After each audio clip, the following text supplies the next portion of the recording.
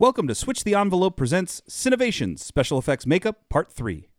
This is the third and final installment of the series covering the history of special effects makeup. And honestly, if we have enough to go on to 10 parts, but it would be too much.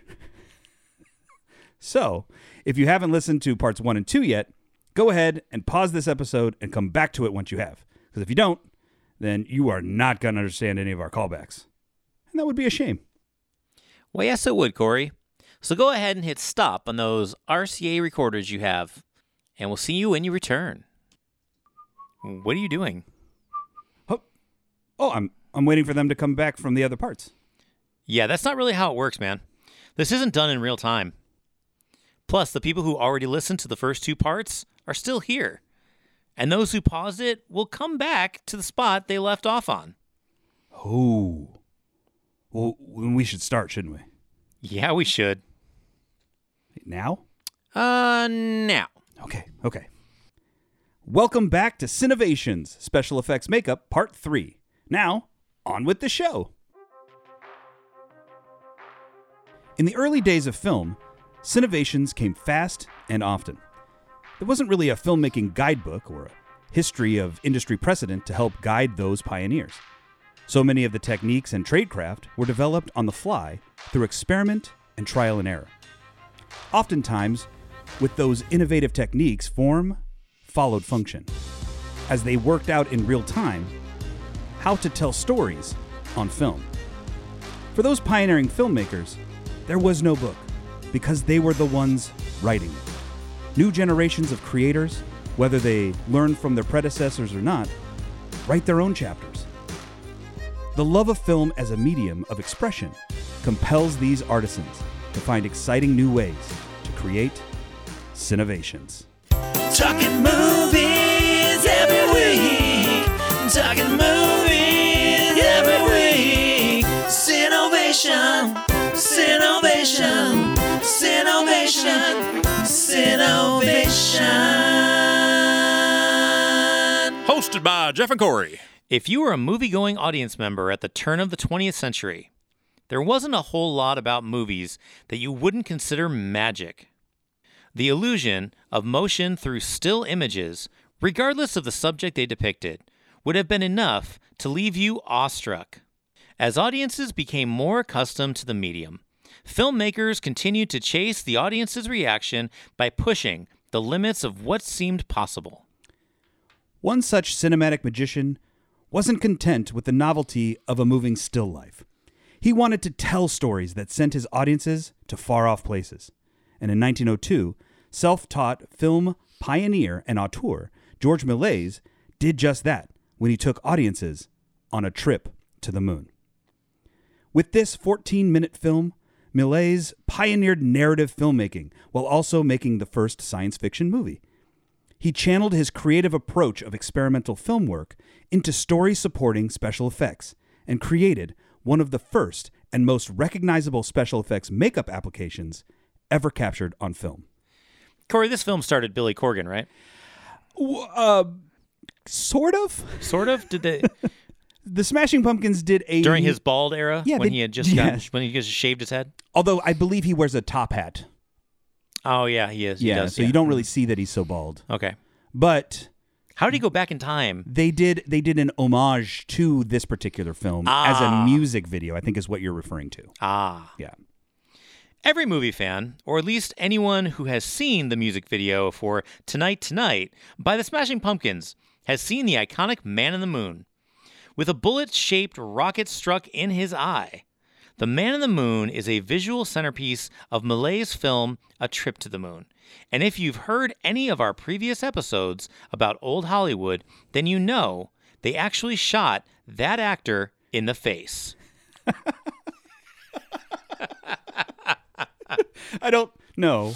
I don't think that's true. Actually, believe it or not, in this case, the actor was unharmed. It's likely because, and there's not a lot of documentation on this film, but it's likely that the Man in the Moon is George Méliès himself. So this isn't like a Lon Chaney hook and wire self-harm for his art situation? Well, the makeup doesn't look particularly comfortable, but no, George made it through unharmed. The effect was achieved with a combination of grease paint and globs of creams and paste atop an early form of prosthetic face mask. And it was in the shape of a giant circle. Kind of like a special effects lemon meringue pie. Yeah, a giant circle of glop with his face in the middle. And instead of foam rubber, which wouldn't exist for another 27 years, the mask base was likely made from the same cardboard that they used to create the rocket ship that appears to have plunged into the moon's eye. There were actually 2 makeup setups used in the shot. One without the rocket, and one with. The action of crashing the rocket into the moon's face was achieved with another one of Malais's innovations. A sort of before and after jump cut called the substitution splice. Crude as the materials and techniques were, the effect is still regarded as an effective and impressive bit of movie magic. Audiences of the time agreed. Other filmmakers now saw what was possible and began dreaming up ways in which they could accomplish incredible visual feats of their own. That spirit of trying to figure out how to accomplish those incredible visual feats weaves its way throughout cinematic history. Like stage magicians, those making magic on film were not easily parted with the secrets behind their techniques. In Malais's time, he and other filmmakers were sort of one-person studios, whose success was predicated on what they could do that others couldn't. By the time we get to Lon Chaney, stagecraft and makeup were a tightly held currency for actors. And once studios developed their own makeup departments, the craft became a narrow field of professionals. Knowledge was funneled only to a select few. But like all mediums of art, trailblazers like Malaise and Chaney find their own path. Half a century after Malaise dropped the proverbial mic on special effects makeup, another self-taught dreamer, Dick Smith, would have to find his own methods to set himself apart, other than the fact that his name is Dick Smith, Right? and cement his place in special effects makeup history. Smith grew up 2,800 miles east of the Hollywood bubble in a town just north of New York City called Larchmont. It was here... Did you say Largemart? Larchmont. Oh, Larchmont. Larchmont. Large Okay. Marge. I thought you meant Largemart, like in Chuck. Largemont. Largemont. Larchmont. Larchmont? I don't know. I'm sorry, people that live in Larchmont. It was here in his basement workshop where he'd perfect his own innovative methods for recreating the monster makeup looks from the films he loved. But before he'd begin his journey as the future of makeup artistry, Dick Smith was very close to a completely different discipline: math. Smith never considered himself very artistic. Ironic now, considering his legacy. He admired others who could draw detailed images and cartoons, but never developed traditional artistic skills himself. Kind of like Walt Disney. Remember when we talked about Walt Right. Disney and how Walt Disney could not fucking draw? He was an idea man. Yeah, he was like the idea man who just hired people to draw. He couldn't even draw his own fucking signature. Yeah, he needed Ib Iwerks to do that. For any questions about that, go back to the Al's Useless Hollywood Facts on Disney. Smith did, however, have a unique ability. He referred to it as structural visualization. Essentially, in his mind, he could see and rationalize space in 3 dimensions, something researchers in more recent times believe may be linked to a form of dyslexia. Well before he discovered the world of special effects makeup, Smith felt that his big-ass 3D brain was best suited for mathematics. While studying at Branford College at Yale in the early years before World War II, Smith realized quickly that math was not his future. After a disastrous semester learning calculus from a professor that Smith considered, quote, an idiot, Dick swore off math for life and shifted his studies to the next, most obvious choice. Was this before or after Smith walked up on stage and smacked the shit out of Chris Rock? It was well before. Oh shit, this is Dick Smith, Yeah. not Will Smith. See, he has to get to the Oscars first, and he's not Yeah, even okay. into makeup yet, so... Gotcha. Yeah, he wasn't slapping people, Jeff. He was picking his next college major. And what was that, Corey? Antarctic geopolitics? Close. Dentistry. Hold on a minute. You mean to tell me that two of the most influential makeup artists to come out of the mid-century... John Chambers and Dick Smith. Yeah, those guys. You're telling me both started out as dentists? Sort of, yeah. Chambers was a military dentist, and Smith was pre-med with a focus in dentistry before finally majoring in zoology. But yeah, they both studied molars. Who knew dentistry was the gateway drug for special effects makeup? You hear that, kids? If you want to make it in Hollywood, first become a dentist. Or at least dabble a bit in dentistry, right? As Smith was changing gears on his education, he came across a book on theater makeup techniques entitled Paint, Paste, and Makeup. The hell of a title. Using his 3D brain power, he realized that the book would be a lot easier to read if he had blue and red tinted glasses. I don't think it's that kind of 3D, Jeff. Oh, yeah, you're right. So he realized that because of his 3D brain power, he could visualize exactly how the makeup applications worked in conjunction with an actor's real face. He immediately began experimenting, recreating the monsters from his favorite films like Lon Chaney's Hook and Wire, Hunchback, and Wally Westmore's makeup design from Dr. Jekyll and Mr. Hyde. All right. That's a mention for the Westmore family in all 3 parts of this series. We cannot fucking escape that Hollywood makeup nepotism, Jeff. I think the word you're looking for is dynasty. Ugh. Fucking Westmores. By the way, after we leave this, I'm going to go and I think Dynasty is now showing on Peacock. Is the new Dynasty? No, I like the old Dynasty. The old Dynasty. Wait, which is the one where they shot JR? Is that Dynasty or is that Knots Landing? Or is that like something about Texas? Is Dynasty Dallas? about Texas? Dallas? I think Or is that's it Dallas. Falcon Crest? No, I think it's Dallas. Okay. They shot JR in Dallas. Who was in Remington Steele? Pierce Brosnan? So James Bond was in Remington Steele? Yes. Great. Now, who was in Falcon Crest? Beats the shit out of me. Okay, let's move on. Anyway. Smith, in those early days, however, didn't have actors to test out his techniques. So he would make himself up as these monsters and then prowl the Yale campus, terrifying the other students. Ah, what a dick, Smith. I know. I mean, it would have been pretty funny as long as you weren't, one of the ones on the other end of him jumping around a corner with like a mangled-looking face. I saw somebody on TikTok doing this, only they were dressed as as Pennywise. Yeah. And they were jumping around dressed like Pennywise. Same thing. Invented by Dick Smith. Yeah. I just hope that he didn't fuse the makeup to his face with industrial strength glue like Wally did to Fred March for Mr. Hyde. Right? Fucking Wally Westmore. Rookie mistake. And if you don't know that story, go and see Cinevation's Part 2 of this story. Right. While he was figuring things out, I'm sure Dick had his ups and downs.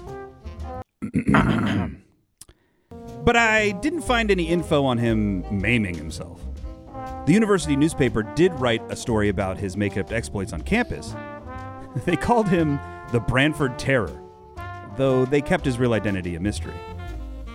His newfound talent for special effects makeup caught the attention of the theater department, and soon, Dick found himself applying makeup for various theater productions at Yale. From then, Smith was hooked. After graduation, he served in the armed forces during World War II. When he returned home in 1945, Smith landed a job 18 miles south of his hometown as a makeup director for a fledgling studio trying to make its mark on the new medium of television, WNBC, in New York. Smith worked at NBC from 1945 to 1959. And for most of his tenure at the studio, he was met with stone-faced secrecy from his contemporaries. Dick was talented. Yeah, he was. You know what I mean? Yeah. But professionally, he was more or less on his own. He crafted his makeup designs without the pretense of tradition from the basement workshops of his home in Larchmont. which he'd continue for most of his career. Because his methods and techniques were self-taught, Smith approached his makeup applications from a more unconventional perspective of intuitive problem solving. One such instance of Smith's ingenuity was in regard to foam latex applications. Through the 50s, Hollywood's use of foam latex had moved ridiculously to the use of large single appliances and full-face pull-on masks. Smith saw two major flaws with the use of larger applications. One was the utter lack of an actor's expression to shine through the makeup, and the other was with the foam rubber itself. So you're saying he just didn't like things big? No, Dick didn't like big things. Dick was not a size queen. When a makeup artist creates a custom latex appliance, they first start with a positive plaster cast of the actor's actual head. The prosthetic extensions are then sculpted onto the plaster cast, and then a negative mold is made of the whole thing in order to create the foam latex pieces. The problem Smith realized was that the foam latex would reduce in size compared to the original sculpted pieces. The larger the piece, the more dramatic the size reduction. To solve this shrinkage issue, Smith swore off public pools. No. He actually devised a new technique of creating three smaller overlapping latex applications that, when blended together, gave the coverage of a larger full face application, but allowed for far more movement and expression on an actor's face. Initially, other more traditional makeup artists in the field scoffed at Dick's new method, but the results were undeniable, and in time, the overlapping smaller applications would become the industry standard, still used today. Even John Chambers used a version of the segmented application approach for his honorary Oscar-winning Planet of the Apes makeup. The television credits that helped Smith hone his craft include turning Laurence Olivier into a leprosy victim for the 1959 Emmy Award-winning TV movie The Moon and Sixpence. Another fantastic title, by the way. I like when Sixpence is none the richer. Mm-hmm. Olivier remarked to Smith about the makeup that it was so convincing, it does the acting for me. Smith also worked on a 1961 Twilight Zone ripoff called Way Out that was hosted by Roald Dahl. For the show, he created makeup looks such as a man with disappearing facial features, as well as his take on Lon Chaney's Hunchback makeup for a story that involved the disfigured makeup becoming permanently fixed to an evil actor's face. Ooh, just like the good old days of Hollywood. Art imitating life, Corey. Before making the jump to film, Smith did something that few in his field were willing to do. Rapping with DJ Jazzy Jeff? No. Telling us that parents just don't understand? No. How about openly confessing to being a communist at the McCarthy hearings? And risk losing his career to an unsubstantiated witch hunt? Hell no, Jeff. He shared the secrets to his techniques. In 1965, a decade after McCarthy lost all credibility, by the way. And a decade after what's-his-name lost the Majestic to the McCarthy hearings. Remember that? Yeah. Remember that? Smith published a book entitled Dick Smith's Do-It-Yourself Monster Makeup Handbook. Great title. Finally, we get a great title. Kind of puts it all out there, you know? Yeah. You know exactly what you're getting with that book. Dick Smith wasn't just writing the next chapter of special effects makeup history. He was literally writing a whole new book. Future special effects makeup icons like Rick Baker would credit Smith's book for getting them into film makeup in very much the same way that paint, paste, and makeup inspired Smith. While Smith was sharing the technique he'd innovated during his time in the world of television, his most innovative methods. By the 60s, Smith had made the jump to the big screen. Larger production budgets and longer shooting schedules gave Smith a better platform to shine. In 1969, Smith began production on the Dustin Hoffman film Little Big Man, in Yeah. Dick Smith doing Little Big Man. Yeah, Dick worked on Little Big Man. In which Hoffman's character was to be age 121 years old. Smith had done an aging design for the TV vampire soap opera Dark Shadows earlier in the decade, and that proved to be good practice for Little Big Man. However, the bar for aging Hoffman, well beyond his years for a film, was much higher. Now, if you know nothing about the world of film makeup, like us, you've still probably heard that making an actor appear older than they are, especially decades older, is one of the hardest makeup looks to do convincingly. I mean, they did it in Benjamin Button. Yeah, based off of the techniques that Dick Smith invented, right? Dick Smith! Wow! Yeah.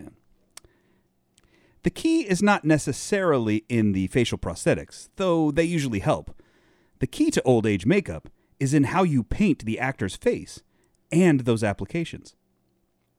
To help him figure out the best method, Smith called a longtime makeup artist, Roy Ashton, who was well known for the horror makeup looks that he had done in the 50s and 60s for the British production company Hammer Films. Smith was inspired to contract Ashton after seeing his impressive age makeup on the 1959 film, The Man Who Could Cheat Death. After consulting with Ashton, Smith developed a painting technique used widely today called OAS, which stands for Old Age Stipple. OAS simulates the randomized discoloration of skin like old age spots and surface capillaries that naturally occur as we age. The new technique was incredibly convincing and established Smith as a new titan of makeup for the big screen. His OAS method landed him jobs aging up Marlon Brando for his Oscar-winning role of Don Vito Corleone in The Godfather, and Max von Sydow as the old Father Merrin in The Exorcist. Dick created multiple aging looks to progressively age David Bowie in 1982 for the film The Hunger. Smith would win an Academy Award for turning F. Murray Abraham into an elderly Antonio Salieri for 1984's Amadeus, and earned his second nomination for aging Jack Lemmon 20 years for the film Dad in 1989. Smith would go on to use his aging techniques in Death Becomes Her and Forever Young in 1992, and even helped create Robin Williams' gender and age-defying transformation for Miss Doubtfire. Interesting to note, on The Godfather, Marlon Brando refused to wear latex applications. And so the aging effect was created entirely with Smith's OAS and the help of some dental plumpers inside Marlon Brando's mouth to give him the appearance of jowls. The challenge of aging an actor without the help of prosthetic applications would open up more opportunities for makeup design. Facial additions could be used in smaller areas, like sagging eyelids, or only as needed, as in progressively aging a character, while allowing more of the actor's performance to really shine through the makeup.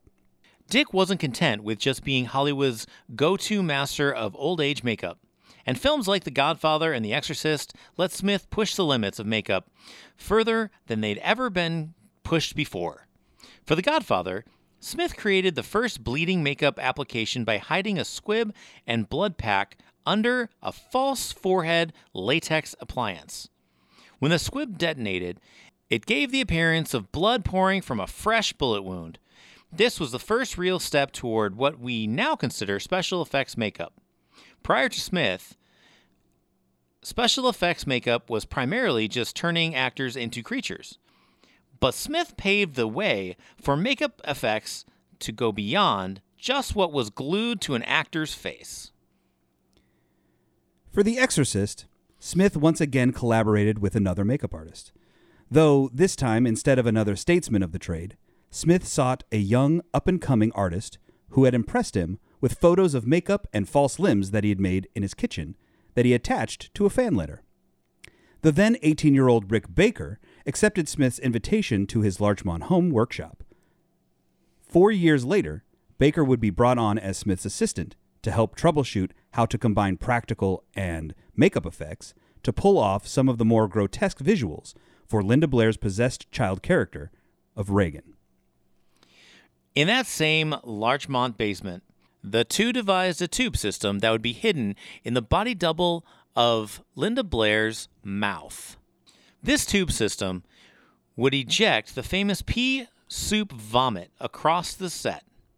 Smith devised a chemical formula that, when applied to the foam latex on Blair's stomach, would produce an effect of swelling blisters. And for their pièce de résistance, they used the prosthetic applications and a mold from Blair's positive plasters cast to make up a fake head and torso that was an exact match to Blair as Reagan. Is it Regan or Reagan? I read it as the president, Reagan. They then attached the head to a rotating motor hidden in the fake torso to create the now iconic effect of Reagan's 360-degree head spin. The endorsement of Smith and the word of the incredible effects they were creating on The Exorcist was enough for director Larry Cohen to hire Baker to create the mutant infant for his film It's Alive. Baker's career was about to skyrocket. Dick Smith would continue to work until 1999 and would be the first makeup artist awarded a Lifetime Achievement Oscar in 2011. But his impact was more than just what he created for the screen. He is credited with developing the first foam latex bodysuits and prosthetics. He devised a bladder system under thin layers of latex that could be inflated or deflated to give the appearance of movement under the skin, a trick that Baker would use in his Oscar-winning transformation makeup for An American Werewolf in London. Smith created collapsible corpse bodies, and he reinvented the molding process by designing a collapsible mold core that eliminated the seams created by using traditional plaster cast mold, and so much more. In the later part of his life, Smith continued to impart his methods and techniques to the next generation of FX makeup artists. Artists like Rick Baker and Stan Winston would carry on Smith's methods and pass them on to their protégés until nearly every standard method was delivered from Dick Smith's playbook. Dick Smith almost single-handedly contributed more innovations to the art of special effects makeup than any other individual in the history of film, and that is why he is recognized as the godfather of special effects makeup. Through the 70s, 80s, and 90s, while Smith was still active, the torch was being passed. Audiences' lust for blood and gore drove the popularity of newer, more edgy artists. The work for developing special effects makeup was also beginning to break out of the studios and become their own independent companies that sold their expertise to multiple studios. Artists that grew under the tutelage of Chambers and Smith were beginning to write their own chapters. Their independence from the studios raised the public profile of special effects makeup artists and turned many into cult icons of the industry. Their newfound fandom also created a bit of a friendly feud of one-upsmanship between the new icons of special effects makeup. None more entertaining for audiences than the one between Rick Baker and Stan Winston. Baker cut his teeth under Dick Smith, while Winston was trained under the Hollywood wing of John Chambers and his disciple, Tom Berman.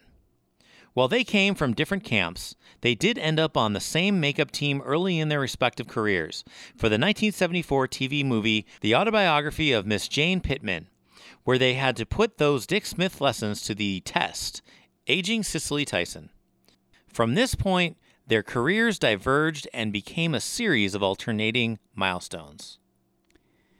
In 1981, Baker made the first leap ahead when he combined makeup, progressive prosthetics, inflatable latex, reverse hair effects, puppeteering, and more to create the incredibly realistic transformation from man to werewolf for the film An American Werewolf in London.